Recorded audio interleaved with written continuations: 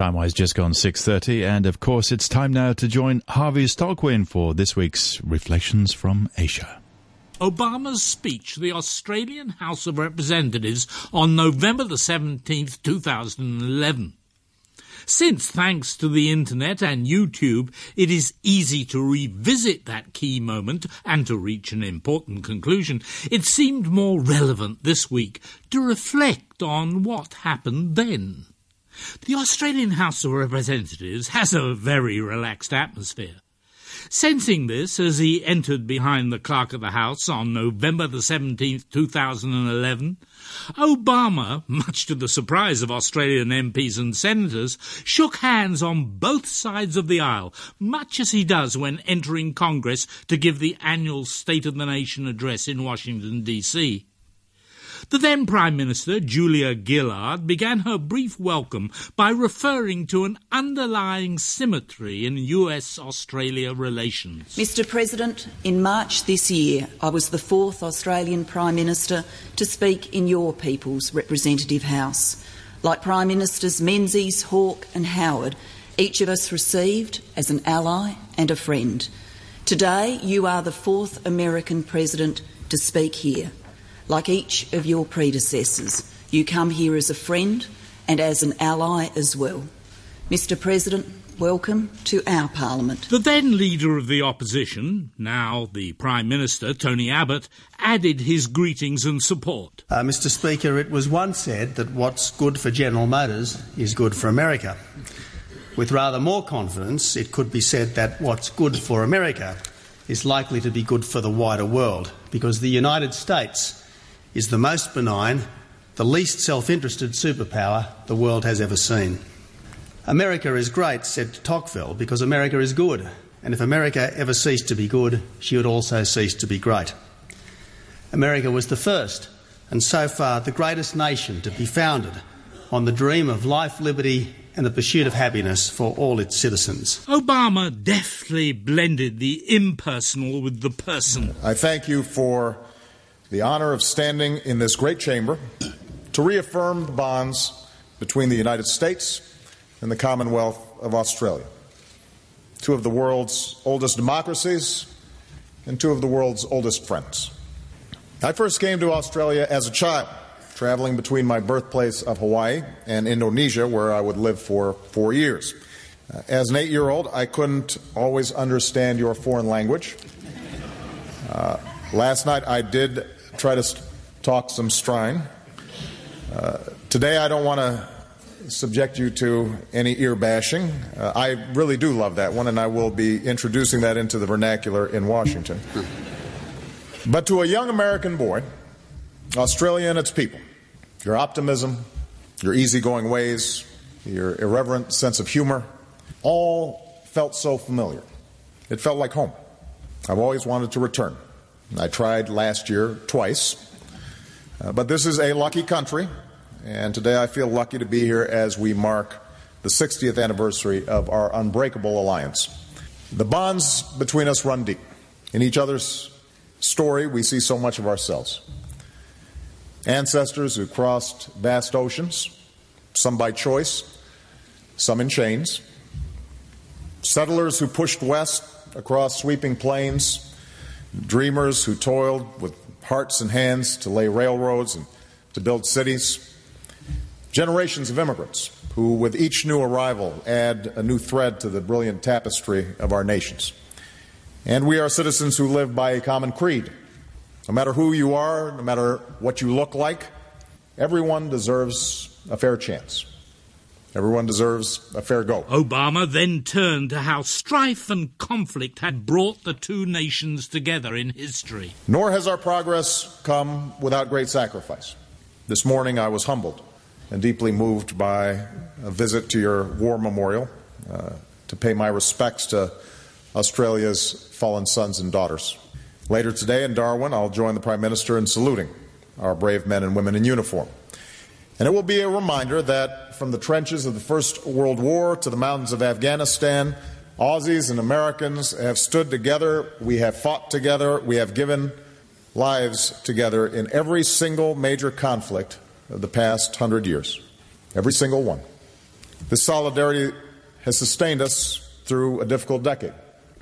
We will never forget the attacks of 9/11 that took the lives not only of Americans, but people from many nations, including Australia. In the United States, we will never forget how Australia invoked the ANZUS Treaty for the first time ever, showing that our two nations stood as one. And none of us will ever forget those we've lost to al-Qaeda's terror in the years since, including innocent Australians.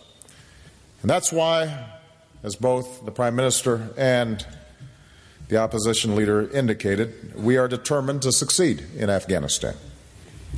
It is why I salute Australia, outside of NATO, the largest contributor of troops to this vital mission.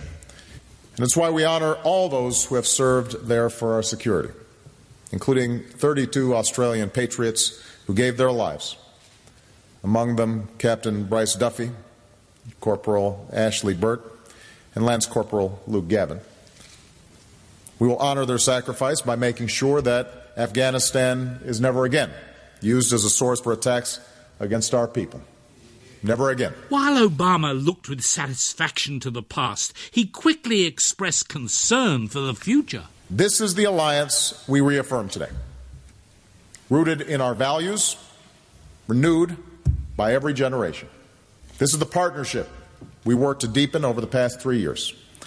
And today I can stand before you and say with confidence that the alliance between the United States and Australia has never been stronger. It has been to our past. Our alliance continues to be indispensable to our future. So here, among close friends, I'd like to address the larger purpose of my visit to this region. Our efforts to advance security, prosperity, and human dignity across the Asia-Pacific. For the United States, this reflects a broader shift. After a decade in which we fought 2 wars that cost us dearly in blood and treasure, the United States is turning our attention to the vast potential of the Asia-Pacific region. In just a few weeks, after nearly 9 years, the last American troops will leave Iraq, and our war there will be over. In Afghanistan, we've begun a transition, a responsible transition, so Afghans can take responsibility for their future, and so coalition forces can begin to draw down. And with partners like Australia, we've struck major blows against al-Qaeda and put that terrorist organization on the path to defeat, including delivering justice to Osama bin Laden. Wars were ending, but what would this mean? So make no mistake, the tide of war is receding, and America is looking ahead to the future that we must build. From Europe to the Americas, we've strengthened alliances and partnerships. At home, we're investing in the sources of our long-term economic strength, the education of our children, the training of our workers, the infrastructure that fuels commerce, the science and the research that leads to new breakthroughs. We've made hard decisions to cut our deficit and put our fiscal house in order, and we will continue to do more. Because our economic strength at home is the foundation of our leadership in the world, including here in the Asia-Pacific. What conclusion to draw from this? Obama was emphatic. Our new focus on this region reflects a fundamental truth. The United States has been and always will be a Pacific nation. Asian immigrants helped build America, and millions of American families, including my own, cherish our ties to this region. From the bombing of Darwin to the liberation of Pacific Islands, from the rice paddies of Southeast Asia to a cold Korean peninsula, generations of Americans have served here and died here, so democracies could take root, so economic miracles could lift hundreds of millions to prosperity. Americans have bled with you for this progress, and we will not allow it, we will never allow it to be reversed. Here we see the future as the world's fastest growing region and home to more than half the global economy. The Asia-Pacific is critical to achieving my highest priority, and that's creating jobs and opportunity for the American people. With most of the world's nuclear power and some half of humanity, Asia will largely define whether the century ahead will be marked by conflict or cooperation, needless suffering or human progress. So what decisions will be made based on this conclusion? As president, I have therefore made a deliberate and strategic decision. As a Pacific nation, the United States will play a larger and long-term role in shaping this region and its future by upholding core principles and in close partnership with our allies and friends. Let me tell you what this means. First, we seek security, which is the foundation of peace and prosperity. We stand for an international order in which the rights and responsibilities of all nations and all people are upheld, where international law and norms are enforced, where commerce and freedom of navigation are not impeded, where emerging powers contribute to regional security, and where disagreements are resolved peacefully. That's the future that we seek. But Obama recognizes that mere words are not enough, so he tries to reassure the doubters. Now, I know that some in this region have wondered about America's commitment to upholding these principles, so let me address this directly. As the United States puts our fiscal house in order, we are reducing our spending. And yes, after a decade of extraordinary growth in our military budgets, and as we definitively end the war in Iraq and begin to wind down the war in Afghanistan, we will make some reductions in defense spending. As we consider the future of our armed forces, we've begun a review that will identify our most important strategic interests and guide our defense priorities and spending over the coming decade. So here's what this region must know. As we end today's wars, I have directed my national security team to make our presence and mission in the Asia-Pacific a top priority.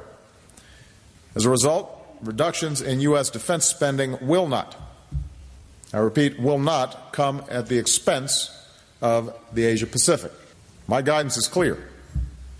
As we plan and budget for the future, we will allocate the resources necessary to maintain our strong military presence in this region. We will preserve our unique ability to project power and deter threats to peace.